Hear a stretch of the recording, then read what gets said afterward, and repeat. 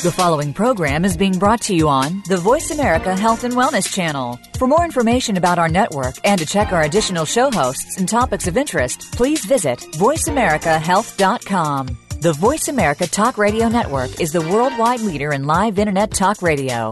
Visit voiceamerica.com. The views and ideas expressed on the following program are strictly those of the host or guests and do not necessarily reflect the views and ideas held by the Voice America Talk Radio Network, its staff, and management.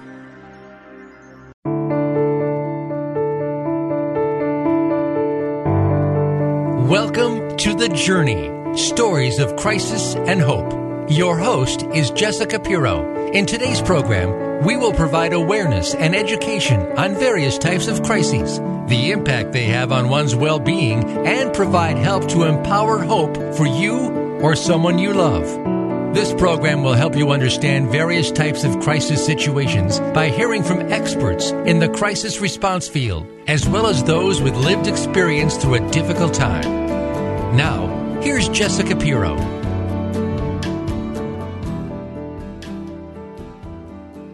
Welcome to The Journey, Stories of Crisis and Hope. Thank you so much for tuning in today.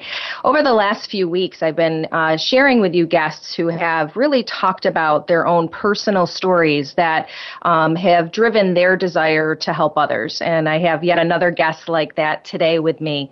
Through these conversations, we have shown that our own confidence is a driver in our personal and emotional success. And when your life is impacted by challenges or trauma, it may derail that path. But the reality is that we have the power within us. So today I have author Rachel Morrison, who will share her path of helping others that have helped herself. She will share the impact of her personal journey and being a visionary of her own life. With her own personal experiences, including the loss of a loved one to homicide, she has determined her own power inventory to continue living while honoring her loved one.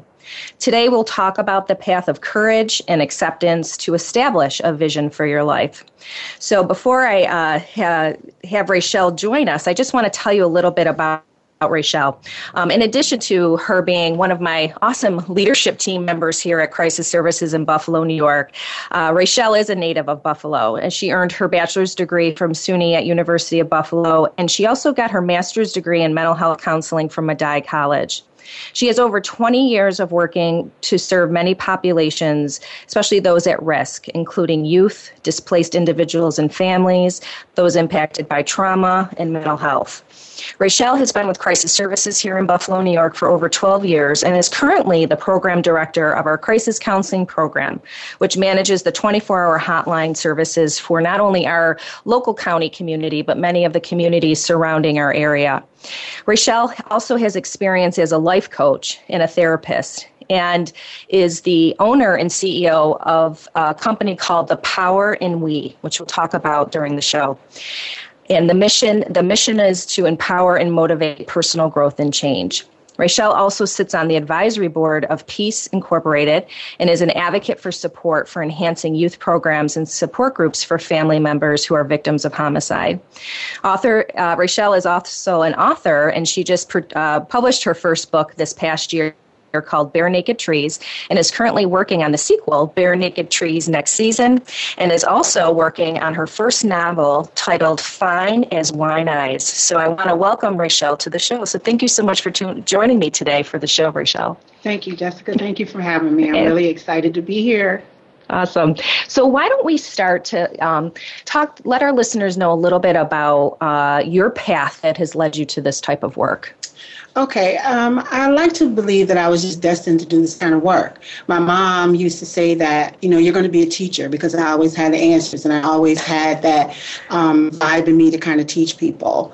Growing up, I was always the person where people would come to say, what should I do about this? Where should I go? I was always the one to have the answers, whether it be what they wanted to hear or maybe not, but they would still come to me because it was the truth. I believe that you just have to be honest, and that's the only way to go. So my grandparents were also very influential in helping me with learning this path. So as you mentioned, I completed my studies at the University of Buffalo. after working with the at-risk youth population as a residential aide, where after working with them for a while and finding that I had a really good rapport with them, it kind of changed my path a little bit, and my curriculum changed to human services from education. And then leaving Buffalo for a while, leaving Buffalo for a while and working with the mental health population, kind of had a component of homelessness. And so when I came back to Buffalo, I was looking for a job, and there was crisis services with a position in their homeless outreach department, and I've kind of been here ever since. We've kept you here. While working on my master's degree, as Jessica mentioned. So that's kind of the path that kind of led me here a little bit. And it's why I kind of stay here. I just really love helping people. Awesome. So can you talk a little bit, I think it's important as we share our stories, and to individuals who are in this field, we bring something to the work that we do, right? So, and a lot of times that's influences by other people. So could you share with the listeners who are your biggest influences that may have helped you along the way to get to this point? Well, of course, my mom. My mom has been my biggest cheerleader. She's always supported any decisions that I've tried to make, and just always been encouraging and making sure that me and my siblings stayed in education. So she was one of my biggest influences. And then one of my grandmothers, who was a victim of abuse, who always said, I suffered through that, so you didn't have to. So make sure that you take care of yourself and you move forward. My other grandmother was a Native American. She was kind of the comedian of the family, but she also believed in you have the responsibility to live your path, what you're chosen to do and what you do very well. You have to do that. So she was a big inspirational person for me, and really encouraging me to have my voice and never to stop, never to quit, continue to thrive in what you want to do. And then the late, great Maya Angelou also is a big influential person in my life. She was an author like me. She was a writer. She was someone who taught and learned continuously through her life, and with so much grace in class. I always wanted to be like her. So those are my biggest influences growing up. Wonderful. And I do feel that, when we look at our lives, the people that surround us and who we surround ourselves with, I think is an important message, because that really either will support you in success or maybe keep you from achieving too, depending on what type of person or what type of family is surrounding you.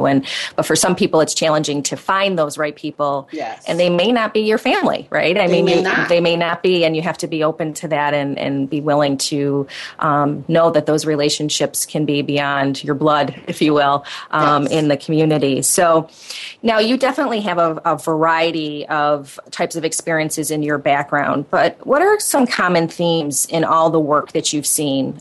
You've mentioned, and I shared in your bio, that you've worked with youth, displaced individuals and family with homelessness, trauma, mental health. So what are some common themes you're seeing as you've had those different experiences in working with those different areas?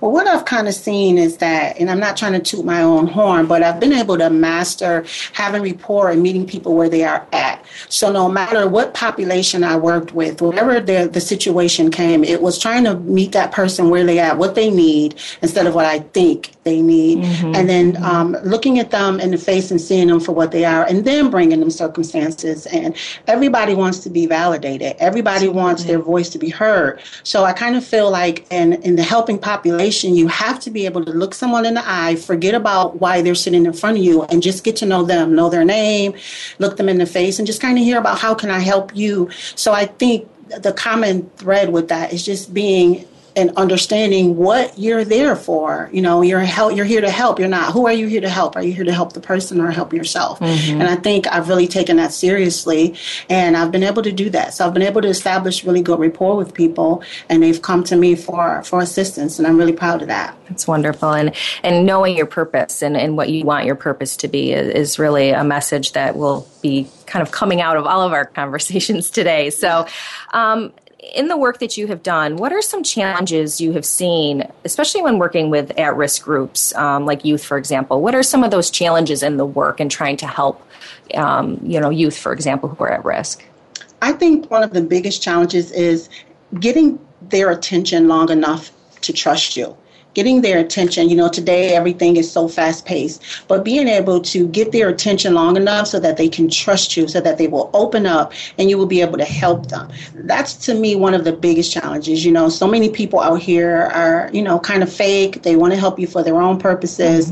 And with the youth, especially those ones who have been through trauma and all, a difficult life, they really just need somebody to sit there and that they can say, will you still be here next week? Will you still be here the following week? You're telling me this now.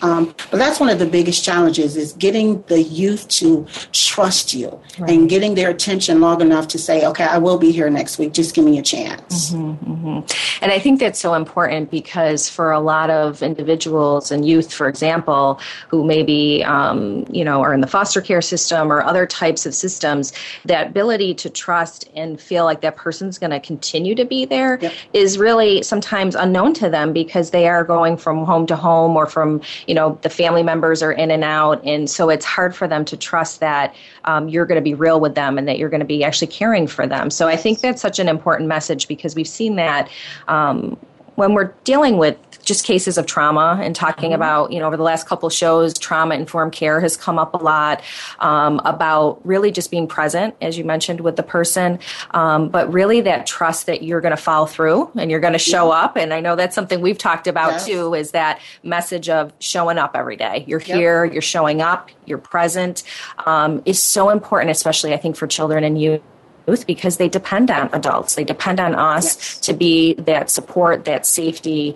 And I think that's just a really important message to reiterate that you said, because I know in talking with a guest I had on a few weeks back, we did talk about, just always being there for kids, regardless of what's going on, to always be there so that they can trust that and depend on that support from you. So that's really a powerful, I think, message to get across and remember, especially for kids who are dealing with different challenges. So what are some barriers for help for at-risk groups? What are some things that you're seeing in your work, or even what you maybe were hearing even on our hotline here at Crisis Services, are the barriers for people to get help?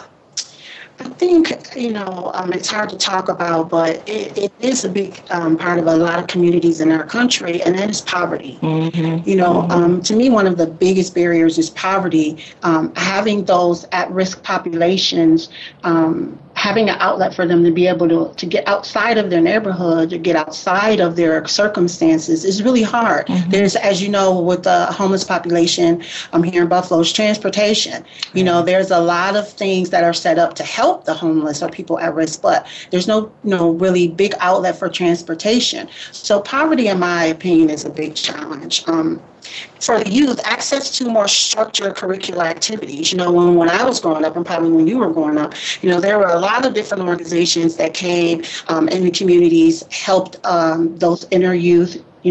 I learned how to ski. I learned how to do all those sorts of things by other organizations and community, people in the community who came to offer us something extra. Nowadays, I don't see that as much. I see that is a big barrier as well. Limited access to standard technology and education. It was really shocking to me maybe about 6 years ago when I was working with intensive therapy with families that part of the program was for them to get a computer for their home.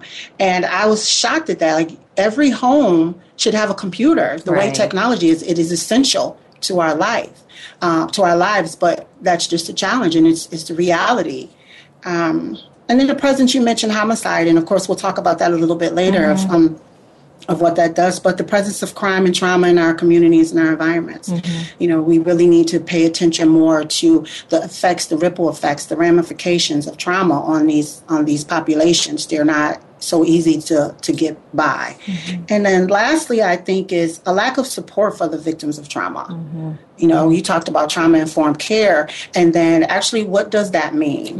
How do we, it's a great term, and we really want to strive for it, but how do we get that support to those who need it? And how are we bringing that message across? That trauma-informed care is something that we needs to be in the forefront when working with these at-risk populations. They need to know that we understand what they went through, and not who we're saying that they are, their circumstances and who they are. So those are some challenges that, I think as a community we need to start to look at a little bit more closely so that we can change this for the next generation. Absolutely. We have a couple minutes before we head into break. So I just wanted to see if you could speak specifically to the African American population. And obviously people can't see you, but you are African American, but you're also Native American, as you've mentioned, with your grandma's background. And there might be other, I think we all have a little bit of different things in us these days, right? So I'm just curious what your view is or opinion is about some of the challenges for different cultures in accessing services. I think some of the challenges, again, is with the communication and the access to, for instance, technology. There's a lot of programs out here, for instance, we put on our website, but some of these communities, like the Native American community, a lot of them don't have the access to that to go on and see where these programs may be able to help them. Some, kids who have experienced trauma, they're thinking today they can barely get up and go eat. They're thinking to come, I need some help, and I want to go online and I want to try to find some help. So I just think those are some of the barriers facing our African American and Native American cultures. But I think that it's hopeful. I think that we can, as we talk about these things, that we can reach out to those communities more and say, here's a program. Will this help you? How can this help you? If not, help us help you, and just start to go out into the communities more to meet those challenges face to face instead of talking about them. Yeah.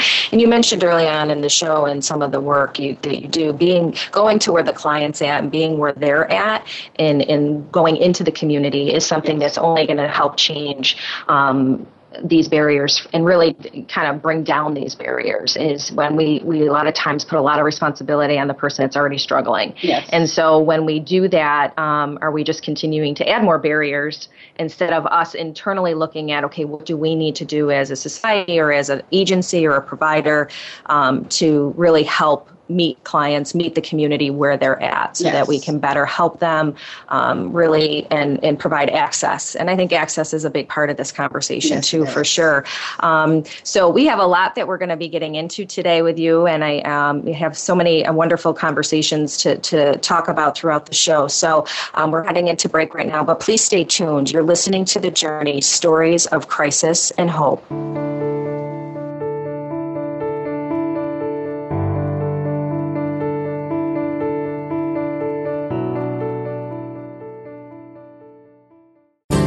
Step by step, you made it through the journey of pregnancy. Now your baby is in your arms, and you're on the cusp of a new journey, breastfeeding. As a new parent, you receive a lot of advice, much of it conflicting, some of it outdated. Tune into Born to be Breastfed with host Marie Biancuso to bust through the myths about feeding your baby. Marie and her guests will help you figure out what you can expect and put you on the best and surest path on your breastfeeding journey. Listen every Monday at 6 p.m. Eastern Time, 3 p.m. Pacific Time on the Voice America Health and Wellness Channel.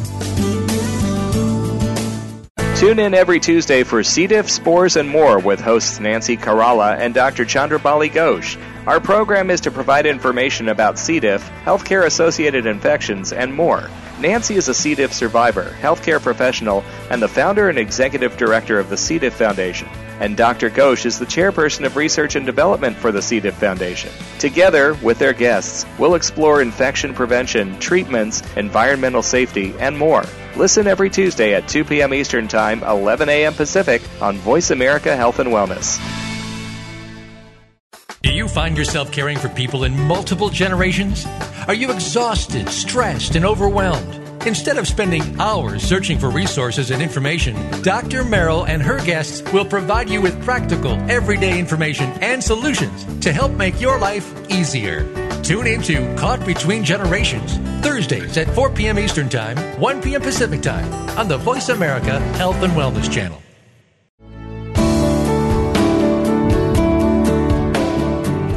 You are listening to The Journey, Stories of Crisis and Hope. We'd love to hear from you with any questions or comments about the show. Please send an email to jpiro@voiceamerica@gmail.com. That's JPIRRO voiceamerica@gmail.com. Now, back to The Journey. Here again is Jessica Pirro.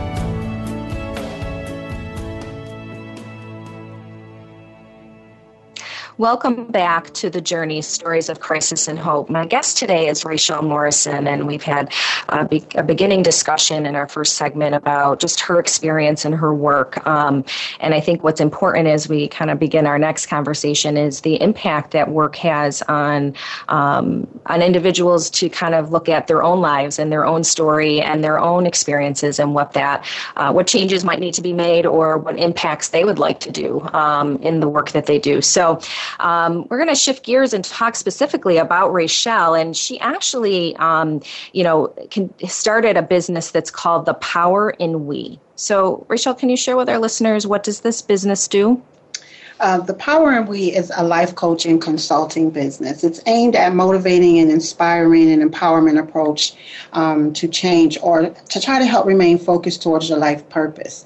I kind of started this company at a time in my life where I was also working through accepting myself and finding my life's purpose while, also dealing with some of the traumas that you mentioned. Mm-hmm. So this company, this business aims to be that hope for people, to be that kind of a different avenue that you can take and always have a space for you to come to and talk about those things. Mm-hmm, mm-hmm. So what does the title mean?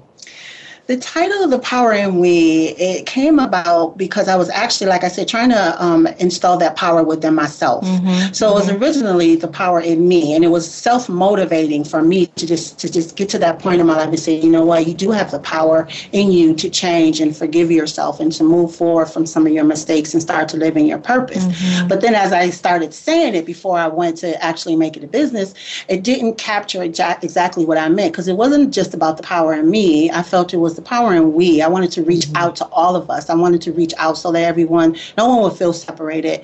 No one would feel like they didn't have the power in themselves to be motivated and to move and to work on their life's purpose at the same time while working on change. So that's kind of the backstory to the power in we. And I think it is a very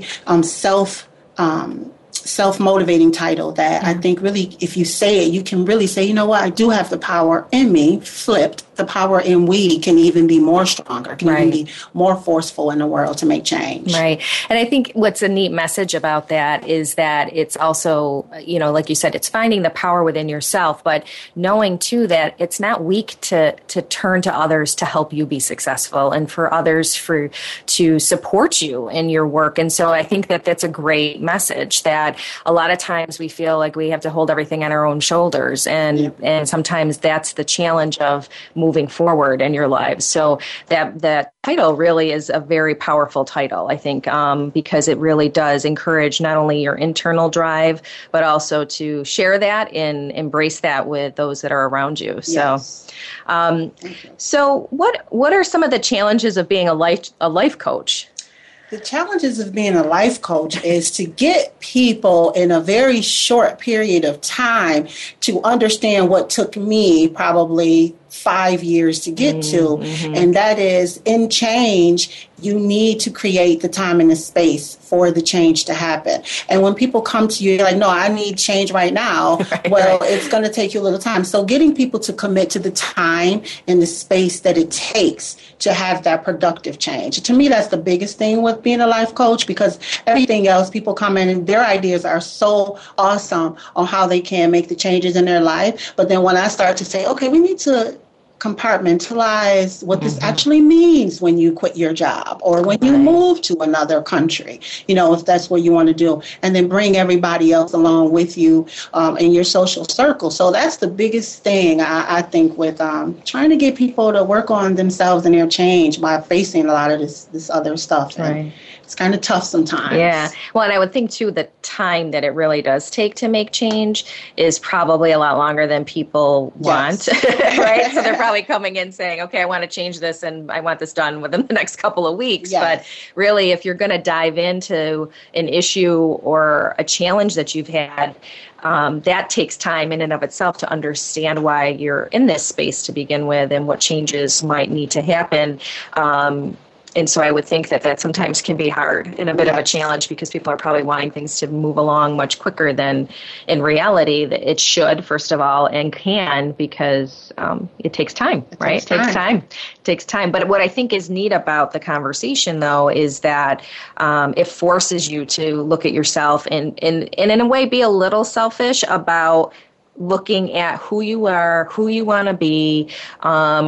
Again, it may take longer than you think it's going to take, but at least you're taking that time for yourself. And I think in our world today, we're so busy and it's so fast paced. And so to actually spend the time on yourself that you do on everything else, I think it's sacrificed sometimes. For people. Yeah. Mm-hmm. So I would think that that's something that probably comes up a lot to kind of help coach people to be successful in even doing that. So what brought you to do this type of work at this point in your life and career? I mean, in addition to obviously having your business here, the Power in We that we're talking about, you're here working every day with me at Crisis Services in Buffalo, New York, helping to run our 24-hour hotline. You're on call, you're busy.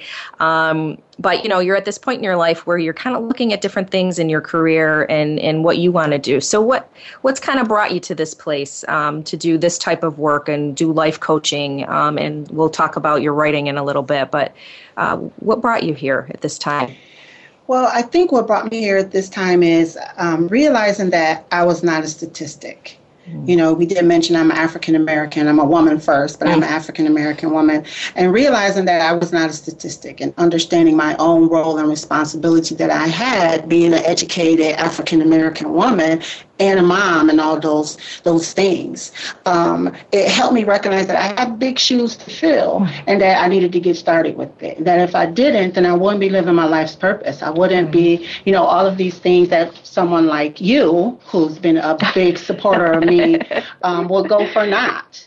You've got a lot of cheerleaders. One of them, but yeah, you have a lot of cheerleaders around you. It kind of, made me realize it was the time for me to go out and make a difference, not to just live in my own family and help with my own family, but to go out into the community and give back to those who might be looking up to me and who might say, I want to do that, but they don't have the tools, they don't have the resources. And so I felt here I was with these resources and this education and this big supportive family with me here. I needed to get out and start to give back to my community. And that's what kind of brought me to this place of all these things that I'm doing under the Power in We. Like, where do we find time? But it's important. And I know that this is what I have to do. Absolutely. So now you've worked with Crisis Services now for over 11 years. You've seen, as we kind of talked about earlier in the show, you did some homeless work. You started out with the agency with our homeless services, and now are overseeing our hotline services, and have always done work around with suicide prevention. But in doing this work, you and I have talked about, you've realized a connection to helping those who have experienced other types of situations like homicide. So can you share how that connection came to you and what that means to you? Yes. So you and I have talked for a while, and years ago, my cousin was a victim of homicide. And it was very tough on our family, as you can imagine.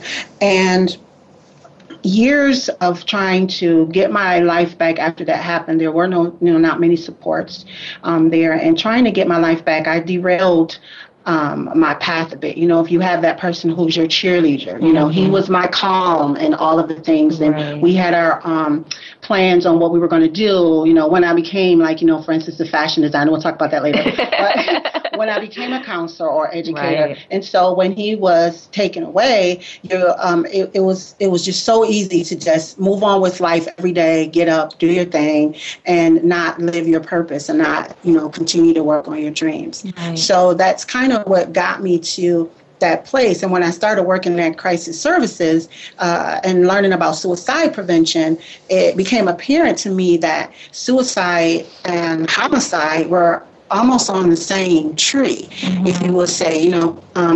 Some people say, you're doing a little bit too much. You're working with suicide, trauma, homicide. For me, it's also something that gave validation to a life that was ended with no answers. It was like, if someone is homicided in your family, and then you have nowhere to turn, and you're depressed, and you're sad, you don't want to go out the house. I went through years of that, and here I am now on the other side of that. Folks who are suicidal can turn suicidal because they've went through a traumatic experience like homicide. You know, a lot of people that I know who have been through homicide, they're really sad, they're depressed, and they say those kinds of things that I know now has a word of lethality and ideations. And I was thinking, if you are thinking of hurting yourself at the time when that happened in my family, we didn't know that those words existed. But to me, it's a close bridge to the work that I do, and it is gratifying that I have learned these things and I can put a name to it. And then I can also go back into the community and say, if you are a victim or your family's a victim of homicide, you know, are you feeling these type of things? Are you eating? You know, where's your support system? And then I can see those clues now if someone is suicidal or someone is having those thoughts, and then reach in and get them the help. Right. And it was just a piece you said that was so powerful was the ending of a life without the answers. And I think when you look at it, if it's homicide or if it is suicide, those are the struggles that the family members are left with, is those unanswered questions, or just feeling like they can't figure out what those answers should be so that they can start to heal. So it's definitely an interesting connection that you've bridged. And you know, we know from any type of trauma that if it could lead into depression, and if it leads into depression, then you can lead into suicidal thoughts. So these things are so interconnected, and we can't look at them in a siloed approach. That you're bridging these all together to provide a real comprehensive level of understanding, but care, so that people don't become isolated or withdrawn after such trauma. So can we talk a little bit about what, you know, you've shared that you lost your cousin to a homicide. What is the aftermath like for individuals and families that experience a homicide? The aftermath, as you can imagine, is just devastating. There's separateness from maybe, you know, family members. If it's in your neighborhood, you know, the person who committed the crime, maybe a family member, maybe close to your in your community. So now there's a separateness. You feel alone. You feel stuck. You feel burdened. You're scared. You feel lost, hopeless, and you feel helpless. You know, when we went through that, I was younger, and there weren't any supports or anybody to tell you how to feel. Anybody to say, okay, now is the time that you should get up and you should be doing this. Well, no one says those things because everybody who's around you is dealing with this loss. Right. Everybody is trying to just get themselves together. So it's very devastating, and it's something that you really need some kind of a encouragement to get your foot out and get back into life. Like I said, you know, dreams and everything get derailed when you're going through something like that. Okay. So, you know, and how do we support children that lose someone to homicide? I mean, there's a lot of kids that are impacted by this throughout our country every day. What are some things we can do to support kids? Well, one of the things I'm working on under the Power and We is support programs, grief and loss, that are geared with a point of view for the youth. You know, as adults, you know, we have these things set in place for us. But as children, specifically dealing with that homicide, there aren't many programs that you can pull someone in and say, no, this is geared especially for you at 8 years old who probably can't verbalize what they're really going through. Right. So the Power and We strives to have these programs and outlets, and then to make a community of these folks who are a part of this new group that we didn't ask to be a part of anyway. Right. Try to make some sense out of it. There's also a national group called Mothers in Charge. They lead all different kinds of walks. We walked on Washington last year just for awareness and prevention, just so people can see that we do need some kind of outlet. You mentioned earlier the Peace Organization, which is parents having accountability and encouragement for all, is a Buffalo organization that strives to have programs. They're the ones who has candlelight vigils in our community when someone is homicided in the area. And her and I work together on that board to try to bring some of these programs too.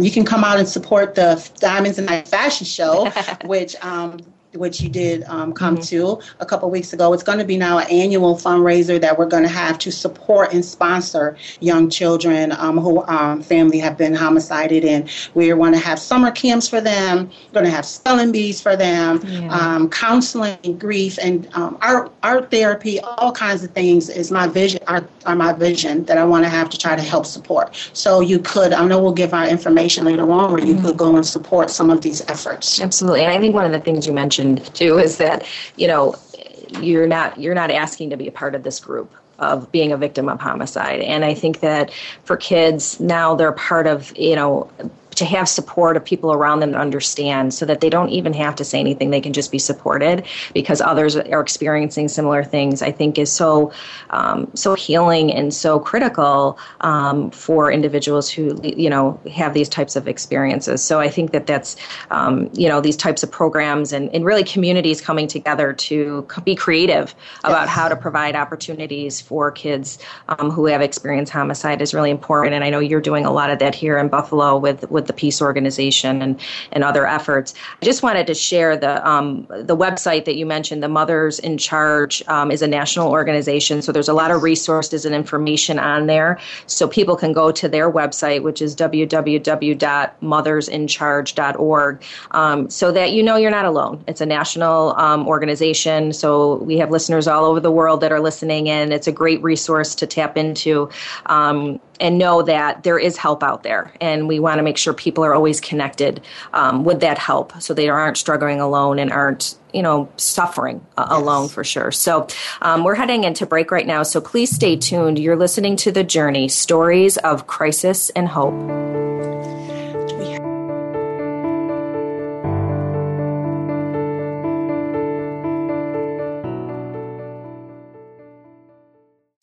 We all want to live a healthy, vibrant life. With so many toxins in our world, it becomes an uphill battle.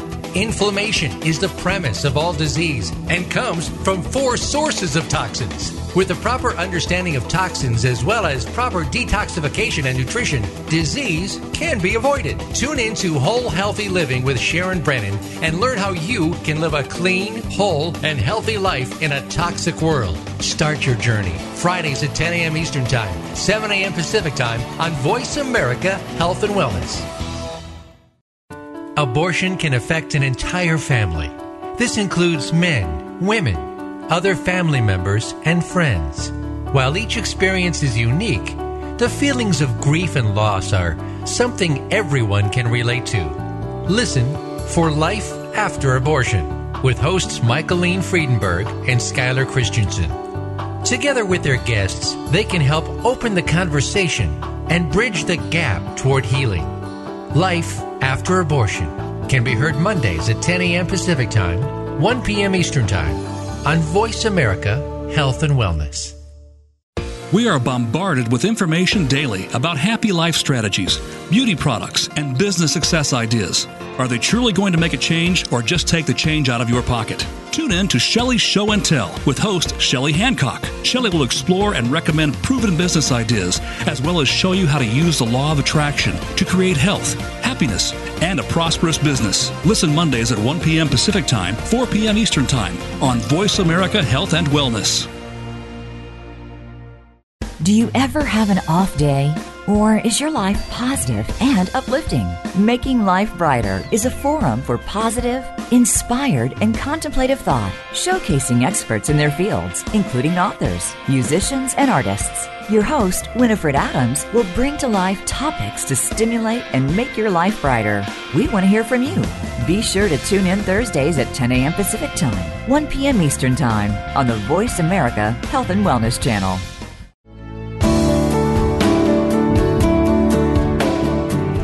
You are listening to The Journey, Stories of Crisis and Hope.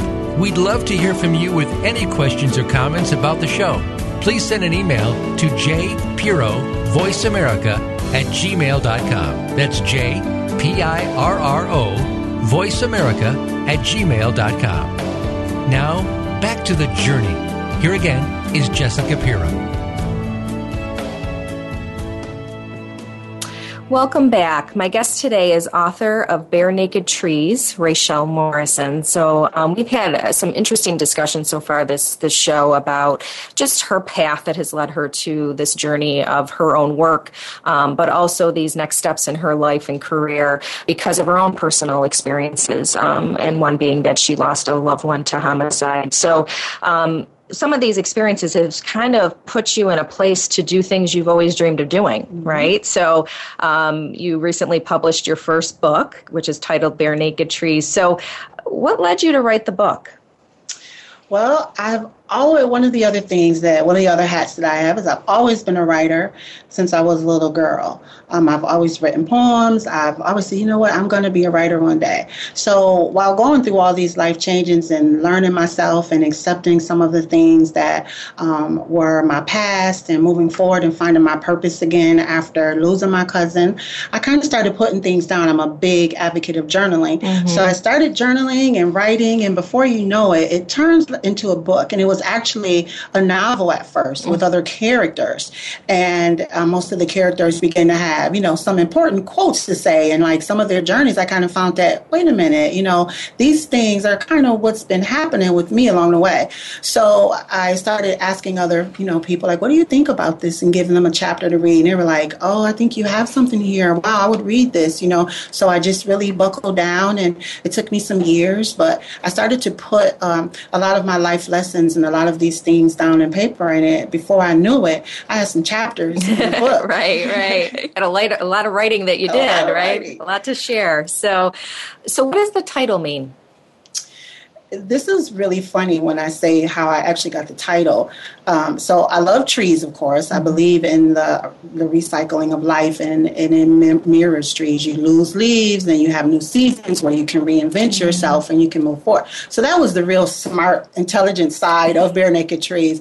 Well, the other funny side is I was on a train going to New York, like Poughkeepsie, New York. And I was on a train and I just kept flying, all the trees. It was in the winter, and all the trees were just so beautiful, different sizes, different shapes, but they were, in the winter, they were naked. And I was already doing some writing on the train, and I started seeing, wow, these are really pretty. And believe it or not, I had already started thinking about the trees and the smart side of that. And then it was like, you know what?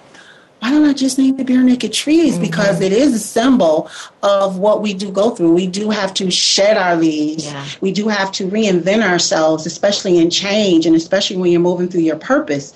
And you really want to make that mark for yourself. You are kind of shedding your trees. You are bare naked. You're stripping yourself of everything if you are really going to be truthful with your positive change. So that's how I kind of came up with the title. It represents so much. And I think, like you said, that especially trees, they're such a symbol for many things. And I think it also, like you shared, the recycling or the various seasons, and they survive through all of them, right? And they have different views and different appearances, but they're still surviving. And that really is a representation of what you're trying to get through with your book. So what are some of the concepts of your book? What are some pieces that you'd like to highlight with our listeners today that your book is about? We kind of talked about acceptance a lot, and acceptance is a big part of the book because you have to come to a point where you accept yourself, where you accept that maybe I do need some things to change in my life. Maybe, like I said, you made some mistakes. Maybe I did lose my cousin years ago, but accept that this is life and you have to continue to move on. Some people are upset about being overweight, or some people don't like themselves because they're short or they're tall. It's just about having that conversation of self-acceptance, self-love, and being able to say, it doesn't matter what I look like, or as in the book, what color my shoes are. I can only run as far as the air in my lungs can take me. And so it doesn't matter about all the other stuff, and let's put that air in our lungs to use of acceptance. It also talks about courage, having the courage to do that. It's easy to sit here and say, okay, yeah, I'm going to accept all this stuff. Right. But being brave enough to have the courage. So there's a nice chapter on courage. And to me, that's kind of the basis of it. Having acceptance, having the courage to love, to forgive, to move forward in your life, to build those relationships and those bridges that might have been burned in your family, and just kind of work on living your dreams and living your purpose. So kind of a lot in just a small little book, but I really just felt it was important because I had these experiences and these things to say, and I wanted to be able to say them to those who might need a little bit of encouragement. Absolutely. So, you have exercises at the end of each chapter, and when I was reading the book, there's the mirror exercises as part of your each chapter, and the acceptance in that exercise. And I have to tell you, it is uncomfortable to think about, and I'll have you describe it, but I think it's the, when you're looking at yourself, you have to be really honest with yourself. And sometimes that's the hardest first step to take. And I think that these exercises force you to think about it that way. Like this, you are only going to help others or be successful as a mom or an aunt or, a stepmom or whatever it might be, as long as you're successful for yourself. Yes. So these exercises at the end of each chapter, can you talk a little bit about the mirror exercises? The acceptance in the mirror exercise is actually something that I went through, and then I created at the end of it, to my knowledge, was so helpful for me. And I said, you know what if I just tell people about this and see if it'll help them? Because it really helped me. And I started talking to some of my other clients, like, would you do this? Would you look in the mirror? Would you just take off all your, so just bear with me for a moment. If you would just, take your clothes off, stand in the mirror, and really look at yourself, and do this over a couple weeks' time. Say that you love yourself. Say that you are encouraged. Say that you are loved. You say these things so that you start to believe it. And then at the end of it, you really see that I am beautiful, who I am, my color of my hair, the scars on my skin. It doesn't matter. You begin to look at you through that mirror, look through your eyes through the mirror, and start to really accept yourself. So like you said, you can get to the point of that, say, you know what, okay, now I'm ready to really do this serious change. Now I'm ready to encourage people. Now I'm ready to tell other people you can't overcome any of your life's troubles. Some people are the victims of domestic violence or rape or, again, homicides. All those sorts of things. You can learn to accept yourself. And it all begins with just stripping it all down and just starting from the bottom and really being serious about making your life change. And it really has changed some people who've done this, and it definitely changed me. The other exercises at the end of the chapters are kind of just check-in, just to kind of see, where are you? Are you serious about this change? Have you been journaling? Have you noticed things about yourself? Are you ready to commit to this positive process of change? So that's kind of the mirror exercise. So I do caution people, like you said, it is tough. Yeah, it's tough to look yourself in the mirror. If you can find a full-length mirror and just start to accept yourself, accept who you are. Yeah, but I think, what's powerful about the exercise is that it helps you to regain the belief maybe in yourself, and instead of criticizing, finding the strengths and the powers, and which is this whole conversation of who you are and what your body's story is. Like you said, if you have scars, or maybe there's an injury that you had, and it's all a part of who you've become. And I know sometimes with the different types of traumas that people experience, there's kind of this place of, it can either become a part of you or it's going to define you. Yes. And I think that sometimes when people let these situations define them, it can cripple them, where instead, if they bring it in and it becomes a part of their story, a part of their vision of who they are, it gives more power and strength to help somebody move forward. I can tell you, it makes you stand up taller. It makes you feel more important to yourself. It makes you understand that you're here for a reason. You matter. So no matter how you look, no matter what you're going through, you matter, I matter, and I'm going to take this step to make sure that people know, and you will be noticed differently. You will get those people to say, what has changed in you? Right. It's the strength within us. Yes. It's there. It's always there. We just have to we have to bring it out ourselves. Yes. and embrace it and recognize it. So you're working on another book. Can you talk a little bit about the sequel or whatever? I don't know what to call it. But so after people started buying a book, and I started doing, having some bookings and talking about the book. People were like, okay. So when they got to the end of the book, they were like, I want more. Okay, I've done all this. I've spent this 6 months, and I really am. But now, okay, what do I do now? I want more. I want you to kind of like help us get through the next step. And I was like, really? I thought I was done.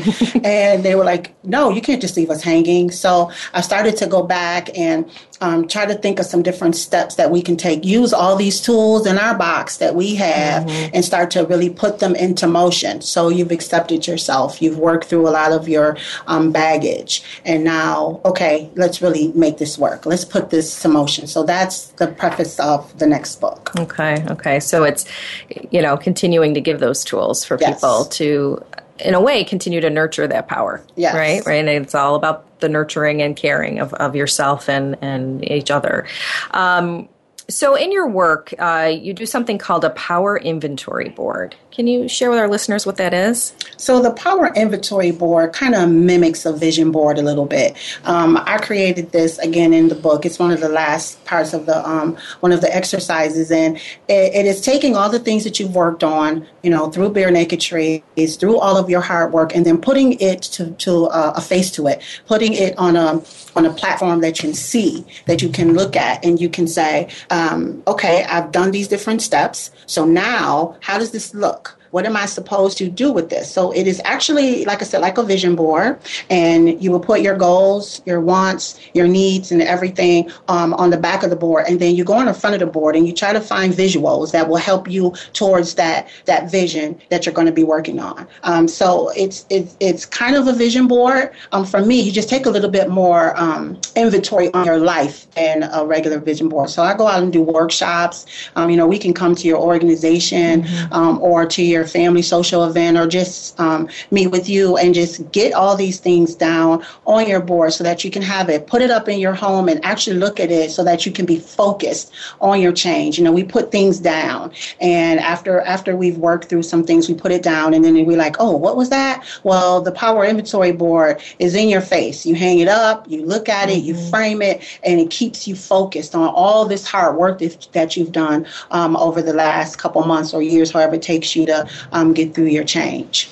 And I think that's important because sometimes, it's interesting when there's some pieces coming back to me from a previous guest I had on, and he talked a little bit about, we spend a lot of time planning a lot of things, but we don't do that for our lives in the sense of our caring of our dreams or our goals, our aspirations. Maybe some people do to a point, but like, what are these other things we would dream to do? Like you did with writing a book. You recently hosted a fashion show. It's something that you've been interested in doing since you were a young girl. And so it is taking that time to really put it down, have it as a reminder too. And I think that's what's really neat about the inventory board is that it's always a constant reminder and presence so that you don't put it out of sight, out of mind, if you will. It's always present for you. And I'm sure that's a powerful tool for people that need that, because that might be the power and the strength that they only have if they don't have somebody in their lives that is going to be positive. So that power inventory board probably could be very life-saving for some people as well. And I can tell you that I did my first power inventory board when I was going through this. I had never done a vision board or anything like that, but I thought of this concept. I wrote down, my needs, my wants, my goals, and I said, okay, how much time am I going to give myself to do this? And I put it in categories. And I'm a believer that I think me and you talked about this before. If you put your dreams and your purpose and your goals, you put it out in the universe, it will accept you and it will help you make them come true. It'll make room for you. And it definitely did. Honest story, there's probably, there was about 20 things on my first power inventory board. 10 or 11 of them have been accomplished off of my board. So, I'm not just a person who's just talking. To me, I really believe this, and I did the work that I'm saying in Bare Naked Trees. And if I can do it, anybody can do it. And you have to just say, okay, it's time. It's time for me to make this change, and it's time for me to live my purpose and do the things that I'm supposed to be doing or that I want to do. Fun stuff. Right. The stuff you want to enjoy. That you just don't do because you're like, oh, I can't do it. And so that's what the Power Inventory Board did for me. And I hope it does that for others as well. Wonderful. So why don't we share with our listeners, how can they find your book? So like your website information and any other contact information that you'd like to share so that if people want to reach out or get your book or more information, they can do that. Thank you. Yeah. Okay, so the book is available on Amazon.com. It is just Bare Naked Trees. You can put in Rachel S. Morrison and it'll pop up. I also have my website. My website is The Power and We. It is www.TTHEPOWERIN.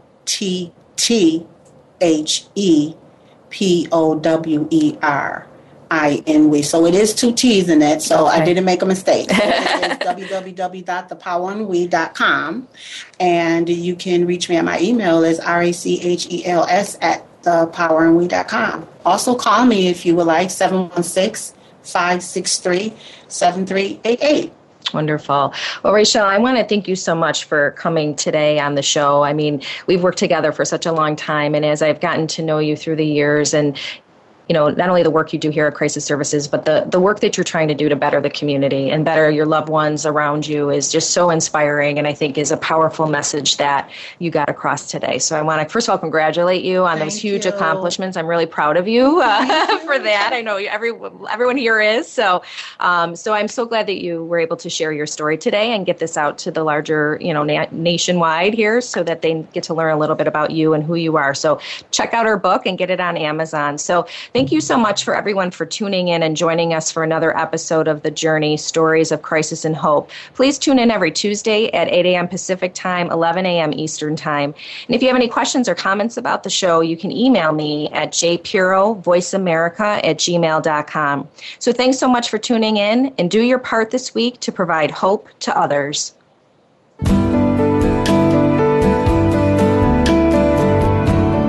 Thank you for tuning in to The Journey, Stories of Crisis and Hope. Please join your host, Jessica Pirro, for another edition of the program next Tuesday at 8 a.m. Pacific Time and 11 a.m. Eastern Time on the Voice America Health and Wellness Channel. We'll see you here next week.